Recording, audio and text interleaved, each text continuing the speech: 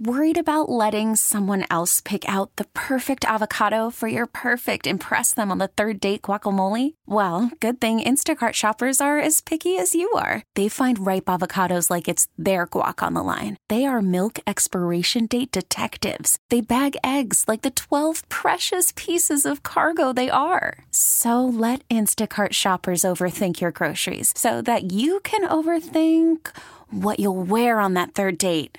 Download the Instacart app to get free delivery on your first 3 orders while supplies last. Minimum $10 per order. Additional terms apply. Take talk with you anywhere with the all-new Talk 1370 app. Listen to your favorite shows, keep up with the latest breaking news, and more. Search for Talk 1370 in the App Store or find the links at talk1370.com. It's anywhere I need. Talk 1370, the right choice.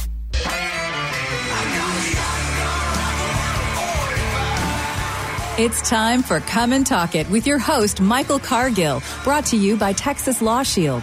Over the last decade, Michael has championed and supported the rights of law-abiding Texans to own and use firearms. He is the owner of Central Texas Gun Works, a veteran of the United States Army, and has achieved national exposure in such prestigious media outlets such as Forbes Magazine, Fox Business News, CNN Money, AOL, BBC World News, Huffington Post, and the New York Times. Cargill vigorously defends lawful gun ownership in this country without regard to party politics. And now, here's Michael Cargill. Good afternoon, Austin, Texas, the live music capital of the world. Let's praise the Lord and pass the ammunition. Today, I tell you, family, my heart is heavy. It's really heavy.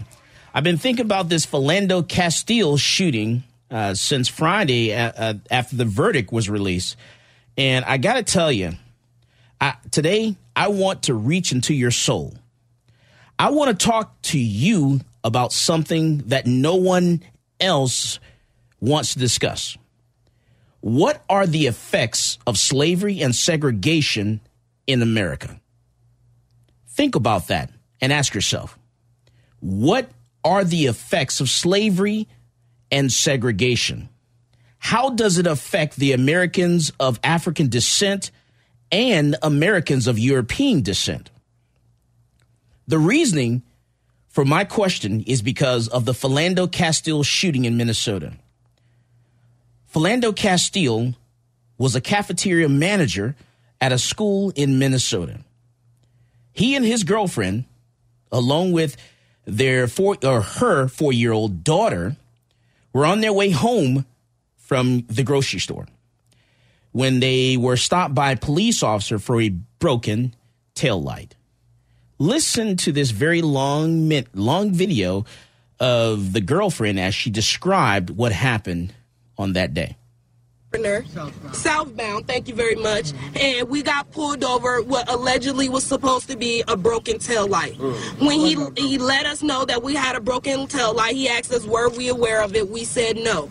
As we said no, he tells us to put our hands in the air. We have our hands in the air. At the time as our hands is in the air, he asks for license and registration.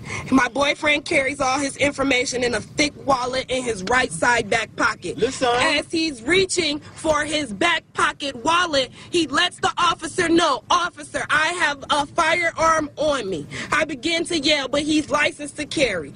After that, he began to take off shots. Don't move, don't move. But how can you not move when you're asking for license and registration? It's either you want my hands in the air or you want my information and my identification. It's either you want me to freeze when I'm not being arrested, or you want me to reach for my identification to let you know who I am. I can't do two things at one time. Listen. Okay? I'm Trayvon Martin. You Trayvon Martin. We're Sandra Dean. You're Sandra Dean. We are not. We are the people. We are the people.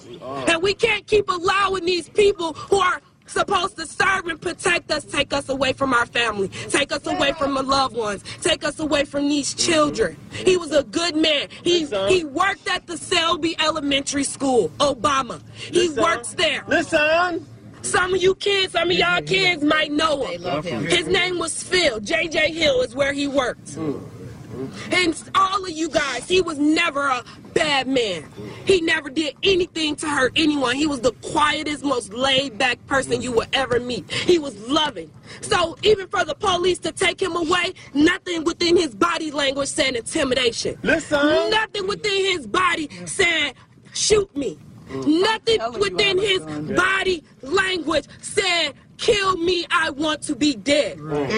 He did not do nothing but what the police officer asked of us, which was to put your hands in the air and get your license and registrations. And tell me about that officer. What was his race? He was Asian. He was short. He was black. No glasses, about 5'6" and a half, about 156. Was his name 70. Officer Vane? I'm not sure. I tried to get his badge number. I tried to get all of his information. They would not release any information to me, badge number. They said that when the investigation was final or started, that would let me know what was going on. All they gave me was a business card. Did they try to help him by any? The police officer soothed him. They pulled him over to the side, and they began to calm him down and tell him that it was okay and he would get through this. What about as they put me in the backseat of the police car. What about first aid for what about they left him sitting in the car after they shot him. No one checked his Nobody checked his pulse, nothing. The police officer that was on my side walked away to call for backup, and the police officer that shot him was still standing there with his gun still drawn after he was shot. Where were you coming from and where were you going? We were coming from the grocery store, from putting food in my house for myself and my daughter. We had all been at work all day. He had just left from the shop for getting his hair done for his birthday. We had left from dropping my sister off, who lives by the state fairgrounds, and as we're dropping her off from getting groceries from her, the officer pulls us over to talk about a broken headlight that was not broken. And one of the first things they teach you in the permit to carry class, I've been through that, is when an officer pulls you over, let him know that you have a permit to carry and that you have a weapon. And who lets you know that they have a weapon if they have intent to use it? Told us that several times. Several times.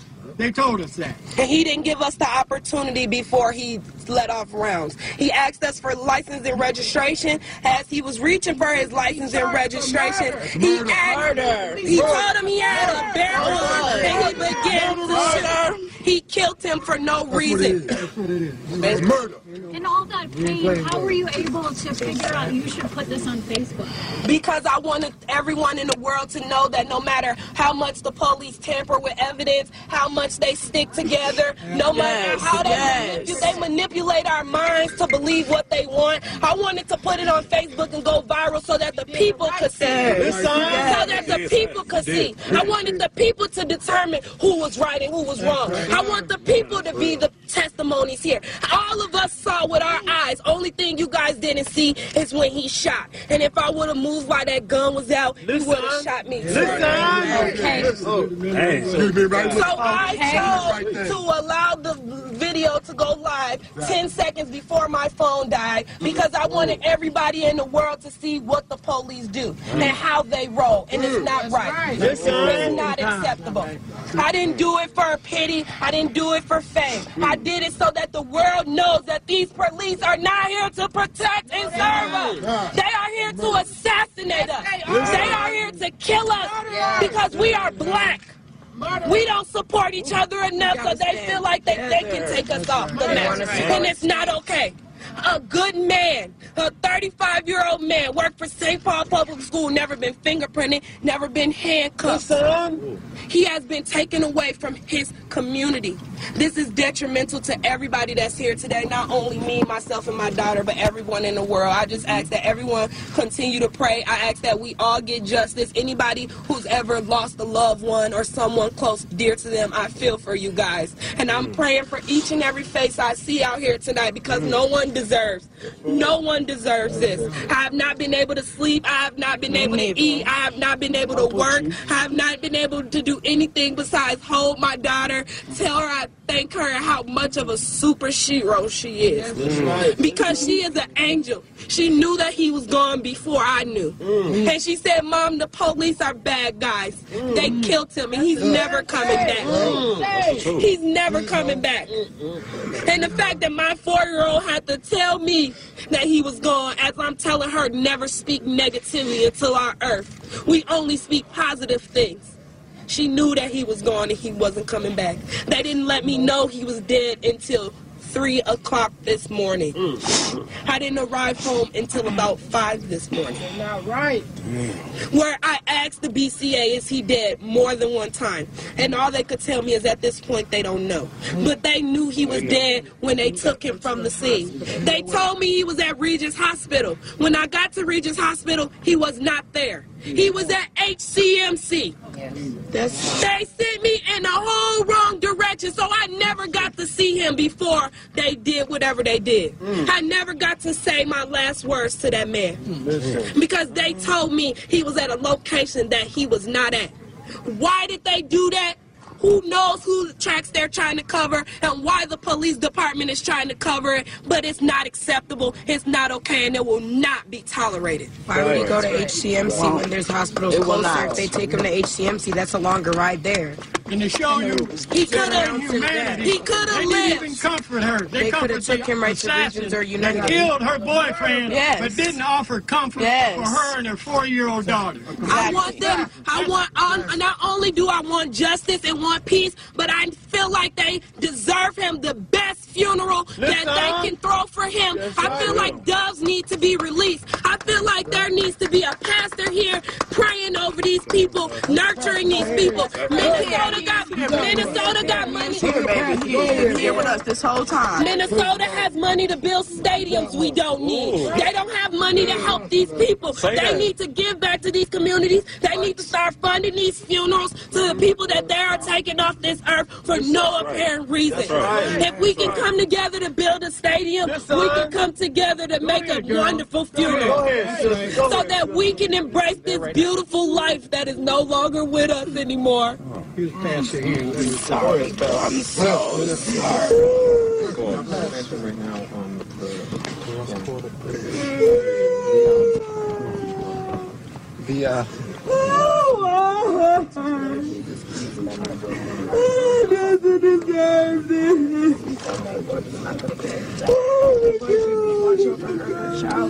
To make sure that she can be safe, Lord. I know that it's going to hurt her every day, Lord. Please let this man help her stay in her heart, Lord, and give her the strength to pray over him every day, Lord Jesus. Lord Jesus, please look after the police officers, Lord, forgive them for their steps.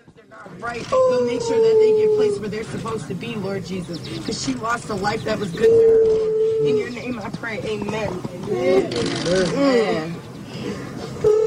It's not okay, baby, but you're going to get through it. God got you. We got you. The officer walked up to the vehicle and asked Philando if he knew his taillight or headlight, whichever one, was busted.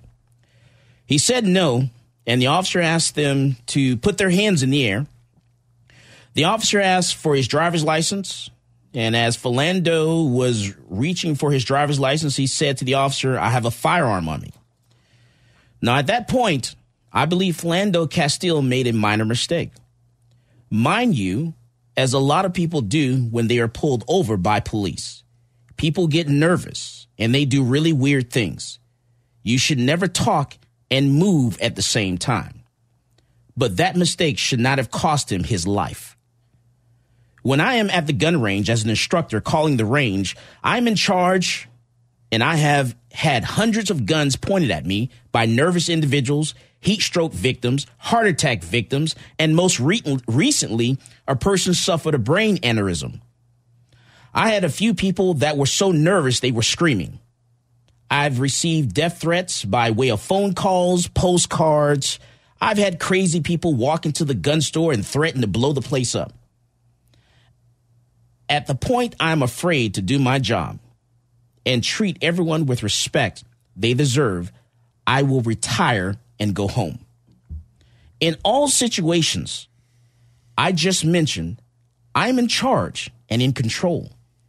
I would give clear instructions. One, I was told that once I was told there was a firearm in the vehicle, I will tell everyone to freeze. Then ask, where is the firearm located? Then proceed to give clear instructions on what the driver should do. As an instructor and watching how people conduct themselves when they are most nervous, if you yell, they will do the opposite of what you tell them. If you're making them most nervous, but if you get it together and you speak clear, slow, and firm, they will comply and do exactly what you want them to do. But if you yell, put your hands up, give me your driver's license, don't move, put your hands up, give me your driver's license, don't move, put your hands up, give me your driver's license, don't move, put your hands up, give me your driver's license, don't move, put your hands up, give me your driver's license, don't move. What do you think is going to happen? This is Michael Cargill, and you are listening to Come and Talk It.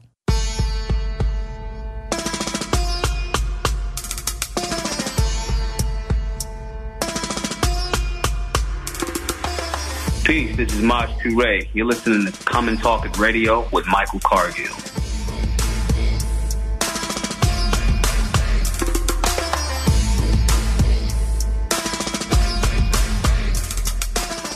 Get the latest business news from CNBC. Weekday mornings at 6:30 and 8:30 and weekday afternoons at 12:30, 4:30, and 5:30. We make you smarter. Hopefully, it'll also make you some money. Stay connected with Talk 1370, the right choice. Hey, Austin, wake up and fly right on Talk 1370.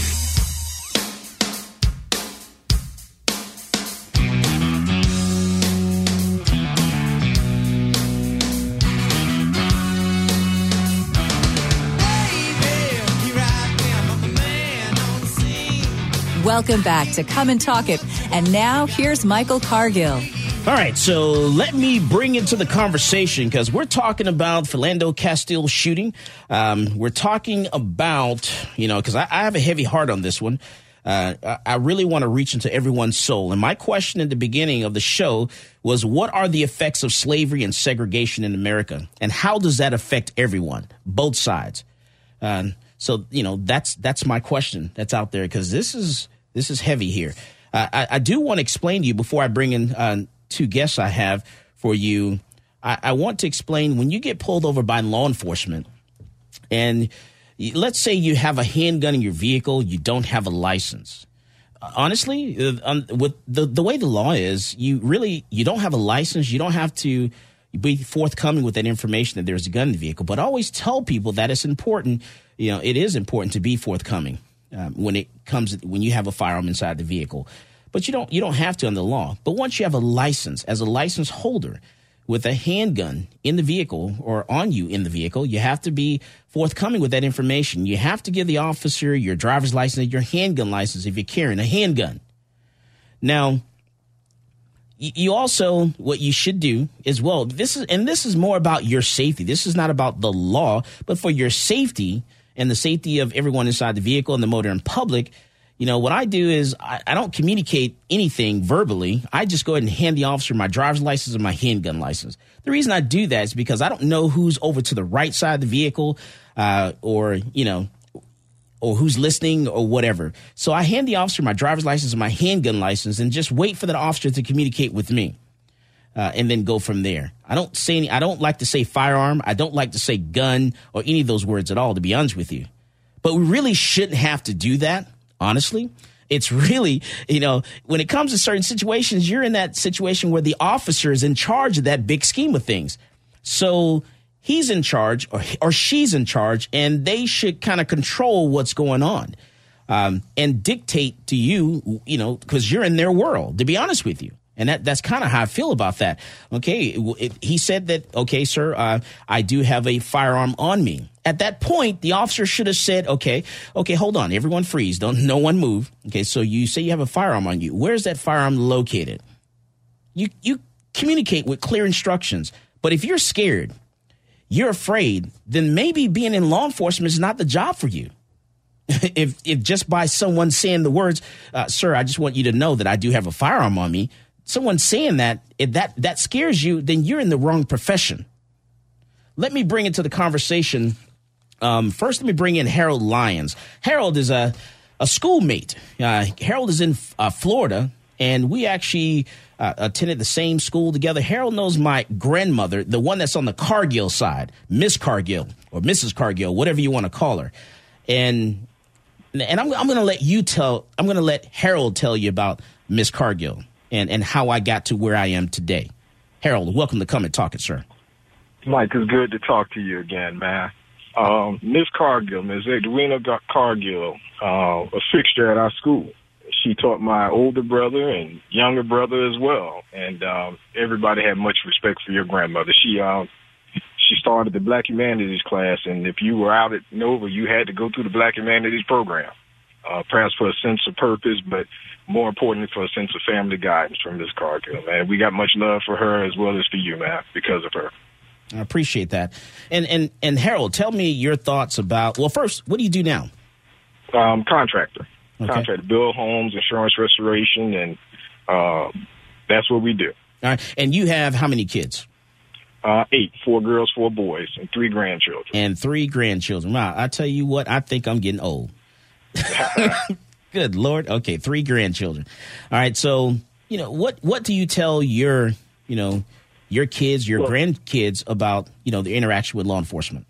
Well, here's what I say, Mike. First and foremost, I'm a member of a fraternity, and I have several fraternity brothers that are either police chiefs and close fraternity brothers that my children call uncles. So years before we started having these deep kind of conversations regarding how we need to conduct ourselves with the police, my brothers had conversations with my sons about how they need to interact with police officers, because they on the front line and they see what takes place. And so my sons have been instructed from young, this is how you hand your driver's license, don't make any certain movements, anything like that. Now, as good as that is, it's also a little disappointing because my mother, who's 80 years old and who grew up in Miami, and my father, who raised me, was from a little town called Quitman, Georgia. He likewise had to conduct himself a certain way around law enforcement. So it's sad to see that some 67 years later that we as black folk to some degree still have to instruct our kids, particularly our sons, on how they need to act around law enforcement. Is that something you think we should do? Should we have to teach the kids how to act, or is it? And let me tell you the reason why. Okay. I have daughters as well. I don't have any conversations with my sons, and this might be unfair, but I don't have any conversation with my sons about putting themselves in a compromising position. In other words, I don't tell them, listen, don't go to some guy's house and lay in bed with him and not think so. I tell my daughters that, sweetheart, wherever you tell me you're going, you need to go. Because I was the type father, if something happened to one of my daughters, I'm getting that behind. I'm being somebody behind. But like I told them, I can't get you on rape. So the conversations that any parent has with their daughter is definitely going to be different than they have with their son. Okay. And so likewise, we have to have those conversations. And I have many white friends. And I got much love for them. But I also understand that we've had conversations. When we talk certain things, there's certain things they just don't grasp.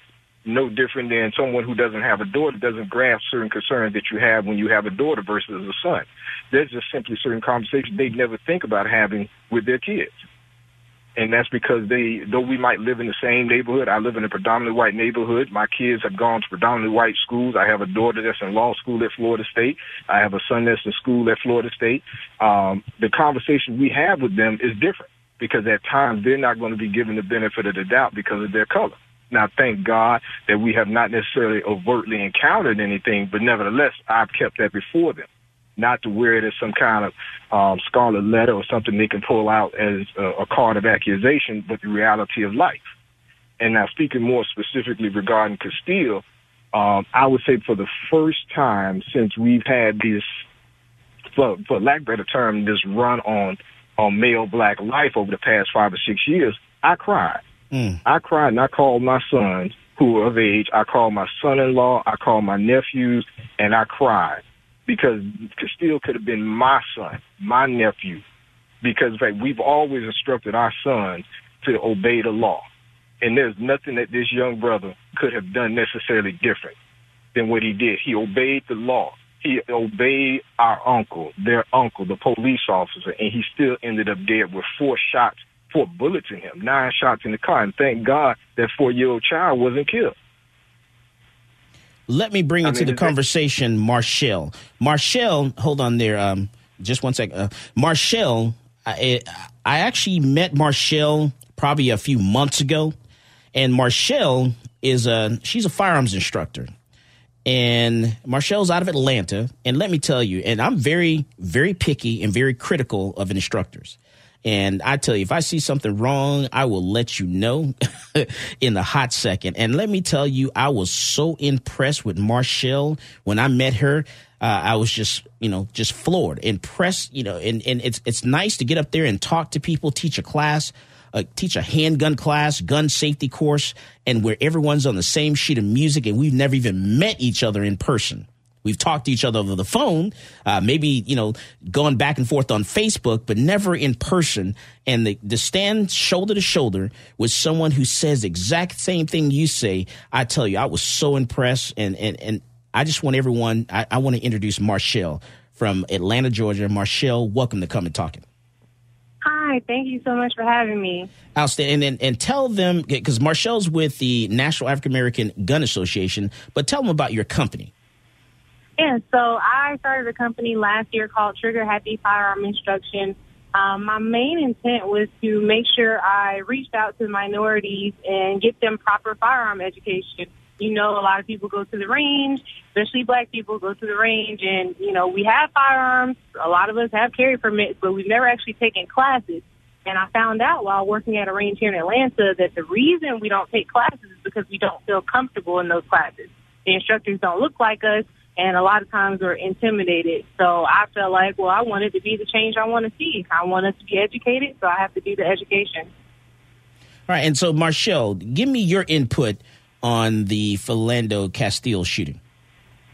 Well, with the Philando Castile shooting, I myself cried when it happened. Actually, at the time that the incident happened, or the murder took place, I was married to a police officer here in Atlanta. I remember calling him as soon as I found out what happened. I was crying.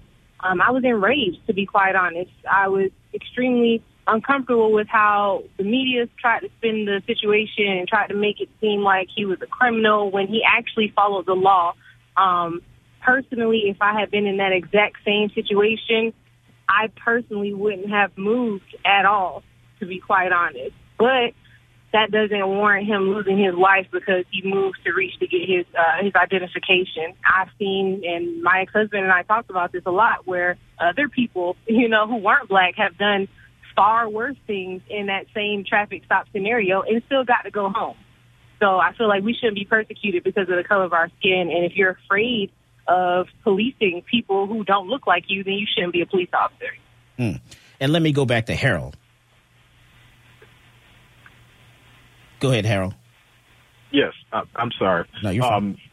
No, you go ahead. You're good. I'm just in awe of the young lady that's an instructor. Oh, absolutely. I'm gonna tell you, Marshall is no joke. I'm gonna tell you right now, she is no joke. And the energy I felt from Marshall yesterday. Let me tell you about yesterday. Yesterday, we actually had the opportunity to teach a class with over 80 people. Some gun safety, kind of like a beginner handgun class and gun safety course. We were in Houston, Texas for Juneteenth. And I was impressed because people came from all over the state of Texas to attend this training. We had people come in from Dallas. People came in from, Austin, Houston, Galveston, to attend the class and to listen to Maj Toure from Black Guns Matter. To Marshall from Atlanta, to Trina Spells, who's in Houston, and to myself in Austin, Texas. And I was just very, the instructors, how we were all on the same sheet of music. We never taught together at all, never sat in the classroom together, and it just flowed nice. I mean, we just went boom, boom, boom, and just flowed off of each other. And I tell you, Marshall is no joke. She is right on point. Perfect. And I am very critical of instructors. I will get rid of an instructor in a second. I will tell you, no, there's no way in the world I will teach a class or have this person in my class. But I'm telling you, I was so impressed with Marshall, and you have no my instructors will tell you the things that I'm saying about you, they will know how good you are. Because they know how mean and how critical I am when it comes to instructors and teaching individuals, especially when it comes to guns. Thank you so much, especially coming from you. You've been, in the firearm industry for, longer than I've been alive. And I think excuse me, you calling me old? That's what I heard. I will come through this phone. You have wisdom. You have a lot of wisdom. But as a new instructor, I'm always open to criticism because I know that I don't know everything. And that's where a lot of instructors mess up. They think they know everything. Right. So everything that I said at the class yesterday, it's been coming from critiques, from feedback from other instructors. I welcome any instructor to come take my class or listen to me speak, to give me feedback and tell me, well, maybe there's a better way you can present that information so your students learn it better. So I'm always open. I'm a sponge, so I definitely appreciate any feedback that you have, and thank you for your words. And I tell you, it was very empowering. I walked away feeling like, wow. Because I had a rough week last week, dealing with Austin City Council and things of that nature. And I tell you, when I walked away yesterday, I felt empowered. I felt refreshed. I felt like I just took a nap and I've been recharged and I was ready to come back to work today. I'm telling you. All right. So I do want to say, instead of an LTC instructor or a private security instructor, I feel like sometimes that I'm a therapist, even though I'm not clearly a therapist. But I tell you, for that Juneteenth, that was an honor and a privilege for me to spend time with, great instructors from around the country. And, and the one thing I remember from yesterday is I stood in front of that class and I explained briefly the handgun laws in Texas. I then turned to the class and I asked them, now that you know what the handgun laws are and you know that you can have a handgun in your vehicle and you don't need a license, how do you get in trouble with a handgun in your vehicle? A class of over 80 people in unison all said immediately without thinking about it. Mind you, these people did not know each other. Other than all of them were Americans of African descent, said driving while black. That's true. They did. We all said the same thing. And that's actually really unfortunate that was our response, too. This is Michael Cargill, and you are listening to Come and Talk It.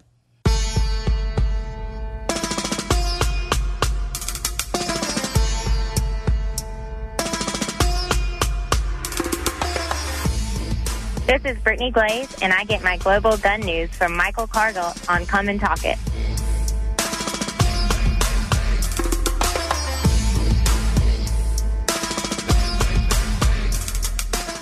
Get breaking news, exclusive contests, and more delivered right to your inbox. I like knowing things. Join the Right Choice Club at Talk1370.com and you'll be in the know. Just go to Talk1370.com and click on the Right Choice Club from Talk 1370. The right choice. The right choice for breaking news first. Talk 1370. The right choice.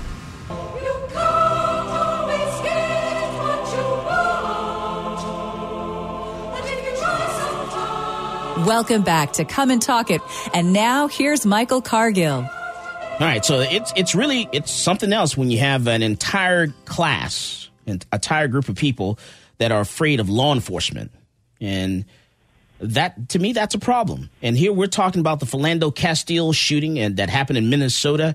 We're talking about the effects that have, things of this nature have on the country. We're talking about where does this come from? Where does the mentality come from? There is a police mentality, and there's also, believe it or not, there's an everyone else mentality. And what is this? Us against them mentality. What's going on there?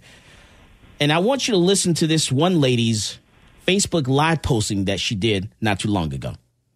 I literally had to pull over at the very next exit and just get myself together because it blew my mind of how frightened I was that a police officer stopped me.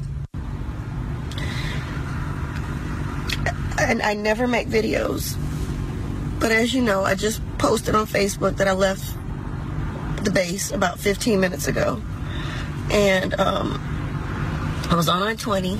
And I got pulled over by a police officer, and I couldn't understand why. I pull over immediately, and he pulls up behind me, and then he gets out the car, and he motions for me to get out of the car. And he's talking to me, and he said, I just wanted to check on you because you were driving under the speed limit.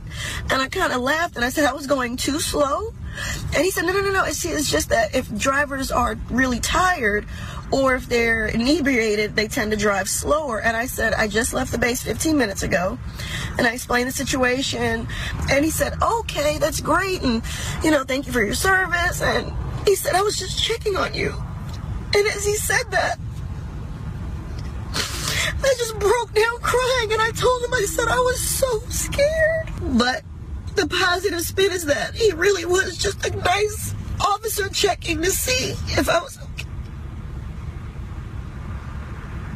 But the sad piece is that I shouldn't have had to feel this scared. All right, and that's a young lady that, was pulled over by law enforcement, and she kind of, told Facebook, everyone on Facebook, how she felt when she was being pulled over by police. And a lot of people feel that way. You have kids that feel that way. There's something going on, and we need to get deep here. We really need to get deep. And I've actually invited in a different show. I'm going to have a psychologist on the show to talk about this, because my question to the psychologist is, what is going on? How far back does this go? And I'm going to take you a little back. I'm going to take you back to the 1700s. And I want to tell you, if you don't know, you're going to learn today. And I want to tell you about the Willie Lynch letter and the making of a slave. This speech was said to have been delivered by Willie Lynch on the bank of James River in the colony of Virginia in 1712. Lynch was a British slave owner in the West Indies. He was invited to the colony of Virginia in 1712 to teach his methods to slave owners there. And this is how the letter went. Greetings, gentlemen. I greet you here on the bank of the James River in the year of our Lord, 1712. First, I shall thank you, the gentlemen of the colony of Virginia, for bringing me here. I'm here to help you solve some of your problems with slaves. Your invitation reached me on my modest plantation in the West Indies, where I've experimented with some of the newest and still the oldest methods for control of slaves. Ancient Rome would envy us if my program is implemented. As our boat sailed south on the James River, named for our illustrious king, whose version of the Bible cherish, I saw enough to know what your problem is not unique. While Rome used cords of woods as crosses for standing human bodies along its highways in great numbers, you are here using the tree and the rope on occasions. I caught the whiff of a dead slave hanging from a tree. A couple miles back, you are not only losing valuable stock by hangings, you're having uprising. Slaves are running away, and your crops are sometimes left in the fields too long for maximum profit. You suffer occasional fires. Your animals are killed. Gentlemen, you know what your problems are. I do not need to elaborate. I'm not here to enumerate your problems. I'm here to introduce you to a method of solving them. In my bag here, I have a foolproof method for controlling your black slaves. I guarantee every one of you that if installed correctly, it will control the slaves for at least 300 years. My method is simple. Any member of your family or your overseer can use it. I've outlined a number of differences among the slaves, and I take these differences and make them bigger. I use fear, distrust, and envy for control purposes. These methods have worked on my modest plantation in the West Indies, and it will work throughout the South. Take this simple little list of differences and think about them. On top of my list is age, but it's there only because it starts with an A. The second is color or shade. There is intelligence, size, sex, sizes of plantation status on plantations. Attitude of owners, whether the slave live in the valley or in a hill. East, west, north, south, have fine hair, coarse hair, or is tall or short. Now that you have a list of differences, I shall give you an outline of action. But before that, I shall assure you that distrust is stronger than trust, and envy stronger than adulation, respect or admiration. The black slaves, after receiving this indoctrination, shall carry on and will become self-refueling and self-generating for hundreds of years, maybe thousands. Don't forget, You must pitch the old black male versus the young black male, and the young black male against the old black male. You must use the dark-skinned slaves versus the light-skinned slaves, and the light-skinned slaves versus the dark-skinned slaves. You must use the female versus the male, and the male versus the female. You must also have white servants and overseers who distrust all blacks, but it is necessary that your slaves trust and depend on us. They must love and respect and trust only us. Gentlemen, these kits are your keys to control. Use them. Have your wives and children use them, and never miss an opportunity. If you use intensely for 1 year, for the slaves themselves will remain perpetually distrustful. Thank you, gentlemen. Now, that's just the beginning of the letter, you know, and the outline of everything. It goes a lot deeper than that. It is very detailed. And I think that's where our problems lie. It goes back that far, if not even further than that. But that's definitely one of the issues and where we've come today. Let me go back to the phone. One of my callers, Harold. Harold, I want to bring you back into the conversation. You know, what are your thoughts on that? First of all, let me say this here. May Mr. Willie Lynch and his family and anyone else that followed that letter bust hell wide open and burn for eternity. That's first and foremost. This country, well, let me put it this way. When I sit back sometime, I used to love Westerns when I was younger. And even so often I watch them now. And as I've gotten older, you sort of notice that the cowboys were always the good guys and the Indians were always the bad guys. And that's what this country has done. They pitted that Americans or whites are always right. What they do is always right. Forget how they might have slew the native folk. Everybody else be damned long as we're right. And that mindset is perverse still in this country now. Is it everyone? No. Is it most? No, but it's far too many. And so when you think about the things that have taken place with law enforcement and how the mass incarceration of black men for small offenses, if that is no different than the cowboys being the good ones and the Native Americans being the bad ones. It started long ago. And they put this game into play just like Willie Lynch, and it's still playing out. And then when we want to complain about it, we're playing the victim. It's not a matter of playing the victim. It is, in fact, the fact that this was put in place a long time ago. And they reap the benefits of it into our harm. Let me ask you this. Do you think that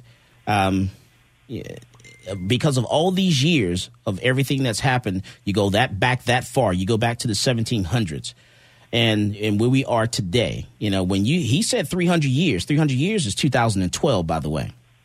That's 2012. So at some point, do we think that certain people or a large majority of the population needs some type of therapy to overcome the hundreds of years, you know, that 100 years of slavery? I don't even think it's a matter of therapy. First of all, if we know we've been injured, I think it's incumbent upon others to recognize that the injury is there. And those who have been injured have to determine, okay, yes, it has happened, but we got to keep moving. But at the same time, those who benefit from the injury, don't dare try to put your foot on my neck. And I told you, don't ever dare try to. And I told you guys, we're going to have this is a deep conversation. We're going to have a deep conversation there. We're going to reach into your soul and reach deep inside, because we definitely need some answers here. Because Mike, there's a reason we come to where we are today. But go ahead, Harold. Yeah, here's what I would say. I'm on the line. You have the other caller on the line. But here's the deal. It was none of our folk that sat down and took Willie Lynch classes. It was not our folk that sat down and decided that, hey, we're going to put ourselves in this position to be oppressed, to be victims, to be slaves. It's not us. The conversation needs to start more so on the other side. We know what it is. You know, it's just like we know where the hole is in the roof, but we didn't put it there. But let me ask you this, because a lot of people will say, you know, at some point we need to forget about that and move on. Well, here's what I say, and I'll say this here.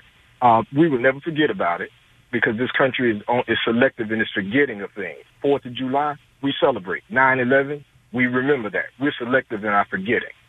what this country doesn't want to do, it doesn't want to own the mess that this country has done to folk. And that is wrong.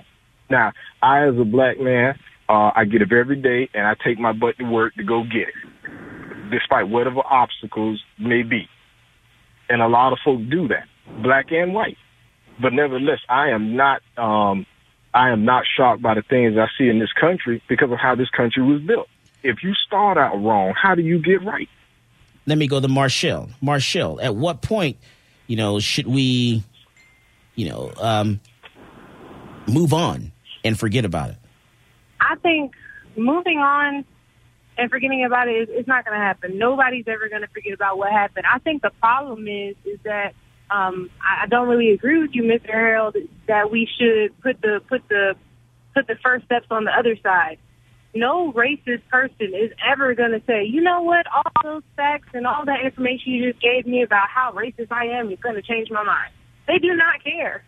They don't care. We have to stop looking for apologies. We're never going to get an apology. We're more than likely, unless something drastic in this country happens, we're never getting reparations. We're not getting that. We have to stop looking for that apology. We have to stop looking for that opportunity to forgive. What we need to do as a black community is to stop being so comfortable. We're comfortable right now. We are okay with everything that is happening to us. Why do I know we're okay with everything that's happening to us? Because we're not doing anything about it. And that's the problem. The problem is that we throw up a hashtag, we mourn, we cry, we put stuff on Facebook, and then we go back to our everyday lives because we're okay living in our nice little 3-bedroom house in the suburbs. We're okay with that. That is a problem. So until we wake up and realize that you're not as comfortable as you think you are, or you're not as safe as you think you are, then nothing is going to change in our community.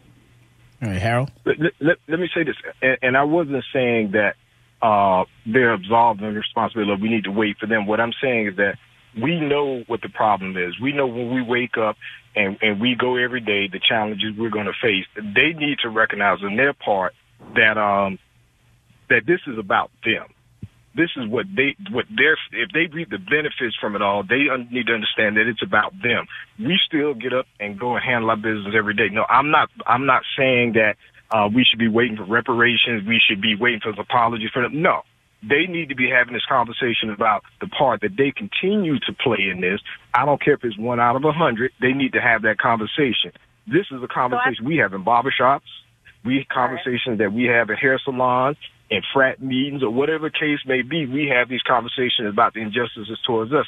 They need to recognize that the injustice that are perpetrated upon us and make themselves think and say, okay, what is it that we can do? I need to be a committee of one, just like me as a black man. I make sure I'm a committee of one to make sure I handle my business every day in dealing with other brothers. That's what it's going to take for them. That's what they need to do. We're doing, and we have to continue to do what we do. And I agree with you that we need to be handling our business. We need to get up instead of hashtags. We need to be trying to affect real change for what we can, in fact, control. Marshall? So I think that, again, them realizing they can wake up one day and you're like, you know what, this is terrible. I'm going to make a valiant effort to not be the person I am and the person that my, grandfathers and ancestors have been for the last 300-400 years. They can say that. We don't need to wait for that. That's probably, if it's not going to happen, it's going to take a long time for that to happen. For the black community, this is the whole simple solution. It's very, very simple. We tried it before. They knocked us down. We need to keep trying. Build our own communities, period, point blank. Our own grocery store, our own hair salon, our own gas station, our own banks, our own police officers in our own neighborhoods, and we don't have to worry about it. One of the things that a lot of, activists have talked about is, ending segregation and integration. It helped us because, yes, we got better education, better books, better schools, better water fountains. We got those. And Marshall, hold that thought. This is Michael Cargill, and you are listening to Come and Talk It. Keep up with the latest breaking news in Austin and around the world. Take a moment to make sure you're following us on Twitter at Talk1370. Let the tweeting begin. Just one more way to stay connected with Talk 1370, the right choice. Talk 1370, the right choice. Welcome back to Come and Talk It. And now here's Michael Cargill. All right, you get knocked down, you got to get back up again, I'm telling you. I like to play that song this time of the show because we got to pick it back up again. You get knocked down, you got to push through. Now, we talk a lot about marching, we talk a lot about singing and all that stuff. I don't like to march, and I can't carry a tune too much. So when I had a problem with universities and people being able to carry a handgun on college campuses. And I had a problem with that because I had, certain members of my family have something happen to them on a college campus or while they were leaving, going to or from a college campus. So I didn't march. I didn't sing. What I did is I got with my legislatures and I fought and I fought and I fought. And it took over 6 years. And I fought for 6 years to get the law changed so that we can legally carry a handgun on a college campus. I don't march. I don't sing. I don't have time for it. I'm an alpha dog. I'm the leader of a pack. I'm a lion. In order to dethrone me, you're going to have to kill me. And so that's just how I work. I think those are the things that we need to do. You don't like something, then you know what? Do something about it. Don't talk about it. Be about it. And you got to make that change. You have to change what you think needs to change. And push through. Whenever I see something wrong, I definitely stand up and I say something about it and I do something about it. I definitely do something about it and make it change when I don't like it. So let me go back to Marshall because I cut you off there while you were talking. And Marshall's my instructor from Atlanta. Yes. I'm kind of across the country now with this tour coming up. So it's Atlanta, Charlotte, Dallas, Fort Lauderdale, Houston. That's right, Marshall. You're traveling around. You're teaching ladies all over the country now. That is correct. Yes, sir. So far, we have 8 cities, and I plan to add about 10 more in the fall. Nice. Okay, so give me those cities one more time. So I'll do them in order. This weekend, I'm going to be in Virginia, Chantilly, Virginia, teaching a class for women. After that, the following weekend, we'll be in Orlando. Then we'll be in Sacramento, July 16th. Then July 21st, I'll be in Fort Lauderdale. Yes, Fort Lauderdale, I love it. I skipped one. Atlanta, July 8th, and Dallas, August 5th. Okay, and we got to get you here in Austin. I'm going to work on that, I promise. I tell you, after yesterday, you motivated me so much. I'm definitely going to work on getting you here. I think I want to do it on Labor Day weekend. That's the little soft part of me is saying Labor Day weekend. I think I want to do it. So I'm going to work on that, and I think I need to work on Maj again. I think I do want Maj here as well because he hasn't been to Austin and talked to Austin. So we'll see if we can get an Austin crowd together as well. That would be pretty cool. Absolutely. All right, so go ahead and finish what you were saying. So basically what I was saying is, as far as integration, like I was saying, it did give us opportunities to have better things than we had before. That is true. The thing that it did to hurt us was that we stopped focusing on creating our own libraries, banks, schools. We stopped focusing on creating those things because we were like, well, instead of creating our own, we can just go join and be a part of these white institutions that we weren't allowed to be a part of before. Is that a bad thing? Not necessarily a bad thing. It's not. But back in those days, it's not necessarily a bad thing because, again, it gave us opportunities that we would have never had before. But the problem is we didn't take that knowledge, that information, those opportunities that we got from being a part of those white institutions and bring it back to our community. That's where the problem lies. So you can get all the information from whomever, but make sure that you're feeding and helping to grow your community. So Mm-hmm. Oh, no, I'm sorry. Go ahead. I was just saying, so, we kind of found that esteem and, I'm a member of this law firm, and that's great and all, but, when are you going to open your own law firm and help other black lawyers who don't have the opportunity that you had, just because it's a law firm that, is white-owned or is not necessarily looking to hire people who look like you, your skin folks, as they'll call us. You know what I do? I'm kind of prejudiced myself. What I do is I actually only do business with people that are pro-gun. Right. People who support your interests. That's honestly, I only do business with people that are pro-gun. You pro-gun, I do business with you. My doctor, he buys a lot of guns from me, and he's my doctor. He's an Asian guy, and I tell you, and I trust him with everything. Hey, doctor, this is what I got going on with me, and he comes into the store and he buys a lot of guns. Let me tell you. And also my dentist. Yes, my dentist is pro-gun. I tell you, he loves guns. He has so many guns, it'll blow your mind, and that's why he's my dentist. So you're in Texas, so this shouldn't be too hard to find, though. Oh, I'm in Austin, so it's real hard to find. You're right. Austin is different. That's right. We're in that sea of blue. All right. So let me go back to Harold. Harold. Yes. All right. So you're still you're still down in Fort Lauderdale, right? No. Actually, I'm in Tallahassee. Oh man, why'd you leave South Florida? Well, here's what I'll tell you. When I was coming out of FAMU, I was going to go to law school, so I decided to go back down to Fort Lauderdale to look for a house. Me and my wife at the time looked, and I realized I couldn't raise my kids in that environment. It had become, it had changed too much. Really? And I didn't want to have to live with my neck on a swivel. And so I came back to Tallahassee, put down roots, and I raised my family here, educated them here. They've gone to FAMU in Florida State, and they branched out from here as Tallahassee being home base. But I didn't go back to South Florida to live. It was too much. The environment had changed that much, and I just couldn't see raising my kids in that environment. Oh, okay. You know, but I'm in Tallahassee. I love it. Business is good. The highest crime rate, I think, in Florida, but it's all good. Now let me ask you this. I'm gonna go to Facebook because Courtney Beasley says, you know, the they and us are too general. I think he thinks we need to get away from that they and us.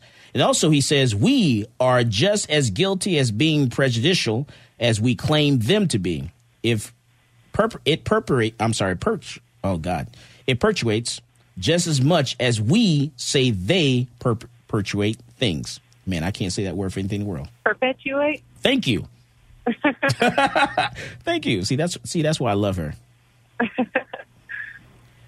right, so that's what Courtney says there.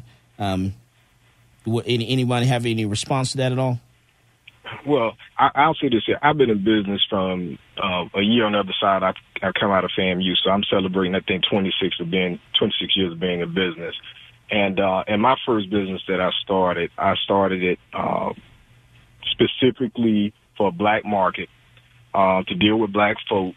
Most of my employees were black, students from FAMU, and my intent was to give us the opportunities that they needed. That we might not necessarily be afforded as readily with other people. And I can't do that. I don't feel right doing that. I don't know. For some reason, I have to reach out to everybody. Oh well, now keep in mind now. See, I've been in business once again since '91. So when I listen to, and no disrespect to anyone, but when I listen to brothers and sisters talk about us doing business with one another, I applaud that. But I've been doing this since I was 23. I grew up in an all-black neighborhood in Carver Ranches where I saw black folk doing business together. So that's all I know. My parents are from the islands, and so I can remember my birth father, going all the way to Belgrade to buy goat meat from another Jamaican. And Jamaicans would bring their car from Miami up to Hollywood just for my dad to do it. And so that's how I operated and everything with my business the first time around. Now that I have matured some, and I have a wider customer base. So half of my subs, all of my subs are my friends. Half of my subs are white guys. The other half are black guys. I think I got one or two that's Spanish. My clientele is both black and white. In order for me to grow my business and be able to do the things I needed to do for my family and their posterity, it needed to be not just inside of my community. It had to be across the board, because I would tell brothers, if you limit yourself just to our community, because I understood how our community operated, you're not going to be as successful as you can be. I'm not saying you won't find success, but if you can operate one store, that's fine. But if you operate a platform, you might be able to operate a chain of stores if it's open to everybody. So it's just like with what you do. If you were just trying to do the gun works just in the black community, or just stay with Republicans, or you would not be as successful. You have to open it to anybody that comes in it with good intent and who's willing to spend green dollars. And so that's how I operated business. I definitely agree. Yeah. Because here's what we can't do. I'll tell you a brief story. When I first got started in business, I had a gentleman come to see me from some national business association, whatever case may be. And every time he came by, he was always in my way. And finally, we sat down and talked to an older white gentleman, real nice guy. And during this time, they had minority set-asides.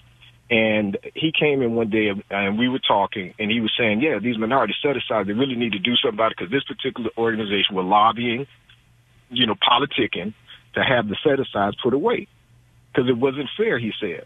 I said, well, truth be told, you tripping over 15% that's going to minorities, and of that 15%, hell, 90% of them is y'all wives, because y'all wives could be listed as minority. So you sleeping with the enemy if that's the case, but you upset because a brother gets some striping, get $100,000 out of a $10 million contract, but just your boy done got his wife set up in the business as a contract, and she can't tell a backhoe from an excavator. And that's real talk, and that has happened. So you want to be upset because of this little portion that we're supposed to get, and we got to share this little portion with your wife, who's listed as a minority as well. So for me, I don't never did a minority set-aside business. I'm a businessman. As long as you come with green, MasterCard, Visa, we can do business.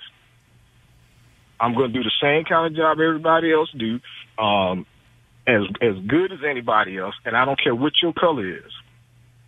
It doesn't make me a difference. And what I try to do is to make sure I provide other opportunities for other people who look like me, because I'm going to give you the real skinny. I'm going to give you all the things I would give my nephew and my sons, all of the advice about you don't do this, you do this. This is how you handle this. Because you might not necessarily get that from someone else. All right. Hey, Harold, this is Zach in the studio. How you doing? Doing good, Zach. How about yourself? Not too bad, not too bad. So you mentioned that when you first started out that you kind of made it a point to hire people in your community of your color, right? Correct. Well, let me put it this. Let me back and put it this way here. I'm a FAMU graduate, so the people I were hiring were FAMU students, and and FAMU happens to be the best HBCU out there. And so, given that, most of those students that I saw would come through my store, my client base were black. No different than I had a Greek department. The young lady was an AKA. Well, that's who came through my store mostly. That's who I hired to manage my Greek department. What if there was a white man that basically did the same thing, saying, hey, I only want to hire white people in my business? No, you're missing what I'm saying, my friend. Okay, because I didn't say that I only hire. So I'll give you a perfect example. As I grew my business and I got to have my second location, my production facility, I got ready to interview a guy who came from 2 counties over to interview with me. He came in about 5:30. I'll never forget it, and I got much love for him. Last name Bonenberger. He came in. I'm trying to get this order out because I got to get it shipped out to Daytona or something like that. I'm running behind. And because I was hiring him to, in essence, do what I was doing, the interview process was at the side of an embroidery machine. And he helped me finish that order. Then he drove with me to Federal Express for us to ship that order out. I hired him, and I put him second in charge. He was my right-hand man. And 2 months later, I hired his wife, Dana. Much love for them. Mike, I brought them down in Miami for a trade show, introduced them to conch fritters and conch salad. They lost their mind after eating that. So it wasn't a matter of me being a black man only hiring black folk. No, I hired capable folk. What I do understand is that there are times and there are people who don't give capable people of color or women who are capable, don't give them the same shot. And so what I was doing was, if somebody came in, they looked for a job, and even half my art department were white guys. They were gifted and talented when they came to using Macs. My production manager was a talented brother who could draw his behind off, but he couldn't use a computer. So I had black and white. I'm simply saying that I hired people from FAMU. I knew I would give them a chance if they came to me. When a white guy came to me, he was qualified, I hired him as well now. Now, as far as a white guy doing that and not hiring somebody because of their color or whatever the case may be, he dead ass wrong. Just like I would have been dead ass wrong had I done that. I agree. All right. And by the way, I got to give a shout out to Bambi Adams. What's going on? How you doing? Dallas, right? Yep. All right. Bambi, listen to us from Dallas. All right. Go ahead there, Michelle. I just wanted to, I know that question wasn't posed for me, Zach, but I wanted to give my chance to respond. Yeah. You were asking, what if a white man were to only hire white people? Personally, for me, that wouldn't bother me at all. I honestly could not care. I feel like there are communities, like the Asian community, like the Indian community, like the Russian community.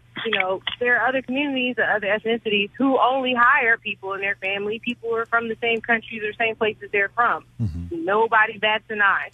No one goes down to Chinatown and like, well, why aren't there black people working at this Chinatown restaurant? Nobody says that. Why? Because that's understood and it's perfectly fine. I honestly wouldn't be mad at it. Because a lot of organizations do that. They just don't say, hey, we're only hiring this one race or this one ethnicity. There's organizations like Gun Club, the Well Armed Women Club, that I used to be a member of, and I realized that all of their photos, all of their marketing, their entire website, there was only white women on their website. And I started asking, well, why aren't there, I know there are minorities in this organization, but why aren't they represented on your website and your marketing? And I didn't really get a response. That makes me feel like I'm not welcome. So I'm not going to complain about it. That's who you want in your organization. I'll just go start my own organization and then, go about my day. Anyone is open to hire or include whomever they want to include. And I'm completely okay with that. Mm-hmm. Okay. All right. You good with that? You comfortable with that? You going to take that? I wouldn't take that. No, I'm just joking. All right. Awesome, man. I tell you what. Thank you, Marshall. And Harold. No, let me go back to Marshall. Marshall, tell everyone the name of your company one more time. Trigger Happy Firearm Instruction. How did you get involved into teaching firearm instructions? So I was in the Army for 7 years. I wasn't in love with firearms when I was in the Army, but I was introduced to them. I realized I was a pretty good shot. When I got out of the Army and moved back to Atlanta, I started working at a gun range here in Atlanta. One of my Army buddies was the manager. He was like, hey, we need somebody here. You'll just work the front desk or whatever, and this is just something transitional for you until you find something better. Well, I started working there and fell in love with it. I realized I was actually a pretty darn good shot, and I love teaching people. So I did that for 13 months, became the manager, and realized I wanted to go at it alone and start my own company and teach the way I wanted to teach. So that's kind of how I got into this business. And I like something you said yesterday. You were telling you said something, and then you said, because you're not going to hurt my feelings because I was married to a cop. Right. And a lot of people don't understand that. And we have no ill feelings towards each other at all. But yeah, it's brutal. He was a different person after the academy, and everything was just like, cop this, cop that. And a lot of other cop wives have told me that, like, yes, it's so different. And their whole mindset changes. So, yeah, you can't hurt my feelings. Yeah. Hey, Mike. Yeah, go ahead. Yeah, not to cut you off, but let me go back to the young lady recording that you played. So I want to do this. I want to thank you for your service as well as this wonderful young sister you have on the phone that I'm going to do everything I can to push business her way through any bros I know that's in Atlanta or any sorrows I know that's in Atlanta because I really want to see her deal grow because I think it's well needed. It really is. But I also want to talk about the young lady who was crying. For your average listener, that young lady personifies everything that is right that your average listener loves. She's a patriot. She's a veteran. Okay? Not just her, but her husband. And here's a woman that I'm pretty sure went to boot camp, put her life on the line, and broke down simply because an officer was following her. That is not lost on me. She might have gone overseas and had someone shooting at her, any number of things. But what broke her down was a police officer following behind her and pulling her over. That should tell this country something, that there's something wrong. And that's why a veteran. And that's why I brought up the Willie Lynch letter and read that letter, because a lot of people haven't heard that story before. They probably don't know anything about it.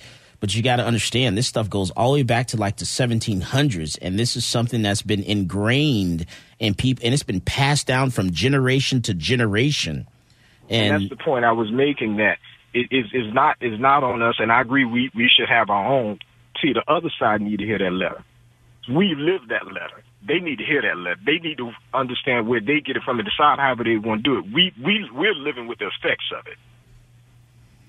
And I think we honestly, I honestly think that we need to go to some type of therapy or counseling or something like that to overcome that and move together as a society as one human race. But that won't happen. Why? Well, here's the reason why I don't believe it'll happen. I think the average person is well-intended. I do. But I also think the average person is not willing to stand up when they see something that's wrong when it comes to race. Because if I stand up, this is how I see it, if I stand up for something when it comes to race, I potentially put you in a position that you're on the equal plane with me. And there might be a sense there's not enough to go around for us to be on equal. See, us being equal disadvantage is my children or my children's children. If I'm holding that advantage seat right now, you all had a situation there in Texas several years ago where a young lady applied to school, didn't get in because of some set aside, whatever. Forget the fact, just in the general population, she didn't have the grades to get in. She was more so concerned the fact that some minority supposed to got the slot that she did. See, you can't get ahead of me, but yet you couldn't make it in the general population with everybody else. So you want to come on this side and say, I should have been in. This is the person that kept me out. No, you couldn't get in. See, she wanted to be advantaged by our disadvantage, and that's not fair, man. You got too many that think along those lines. All right, and Marshall. I remember that story, and I thought it was actually hilarious to watch how that all played out. But you're absolutely right. I mean, there are people out there who take advantage of the situation that we're in, and a lot of us don't realize the situation that we are in.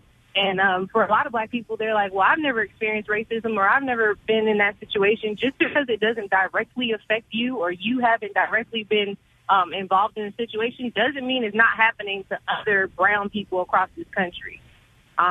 So that's why a lot of our activism is kind of like we can't be one united front, because people are like, well, I've never been, harassed by police officers, so why do I need to protest or why do I need to go to a black-owned bank? And that's a huge issue. We have to be on a united front always. All right. I tell you, I want to thank you guys for coming on the show today, because I wanted to go back and explain all this stuff and go back to the 1700s a little bit to maybe give people an insight of a little bit of where we, how do we get to where we are today. What I didn't do is tell you about law enforcement and where law enforcement came about. A lot of people don't know that the reason we have police officers or law enforcement is their job was to go and retrieve runaway slaves. Slave patrol. Yeah, and so that's where a lot of that stuff comes from. And, once we understand our history, we're kind of forgetting history. We're forgetting where things come from and how things came about, and understanding why people are responding to the way they respond to law enforcement. There's a reason for that.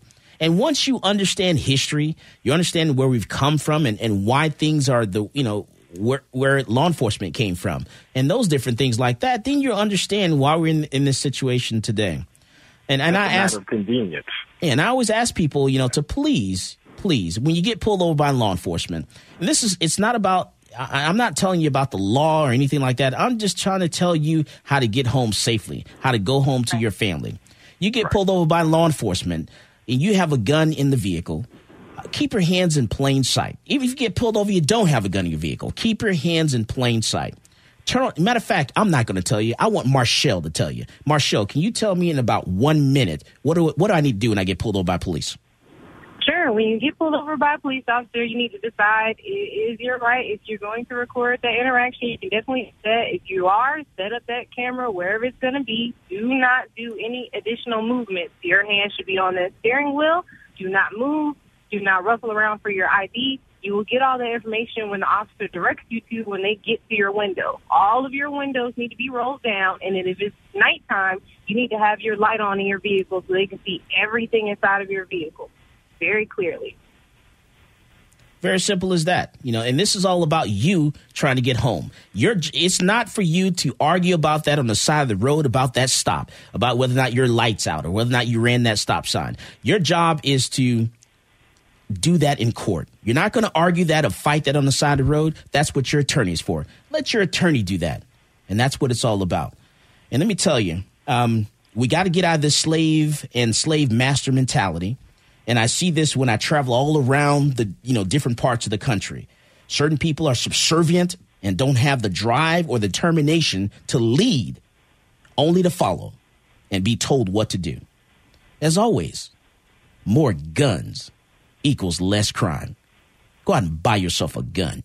You've been listening to Come and Talk It with Michael Cargill. I'll take my life, my liberty, my pursuit of happiness. Just let me be. I'll take my guns, my home on the range.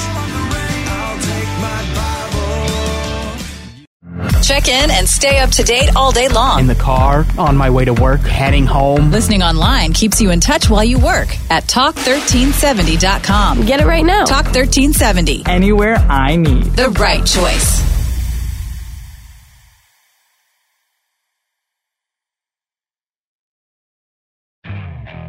Okay, picture this. It's Friday afternoon when a thought hits you.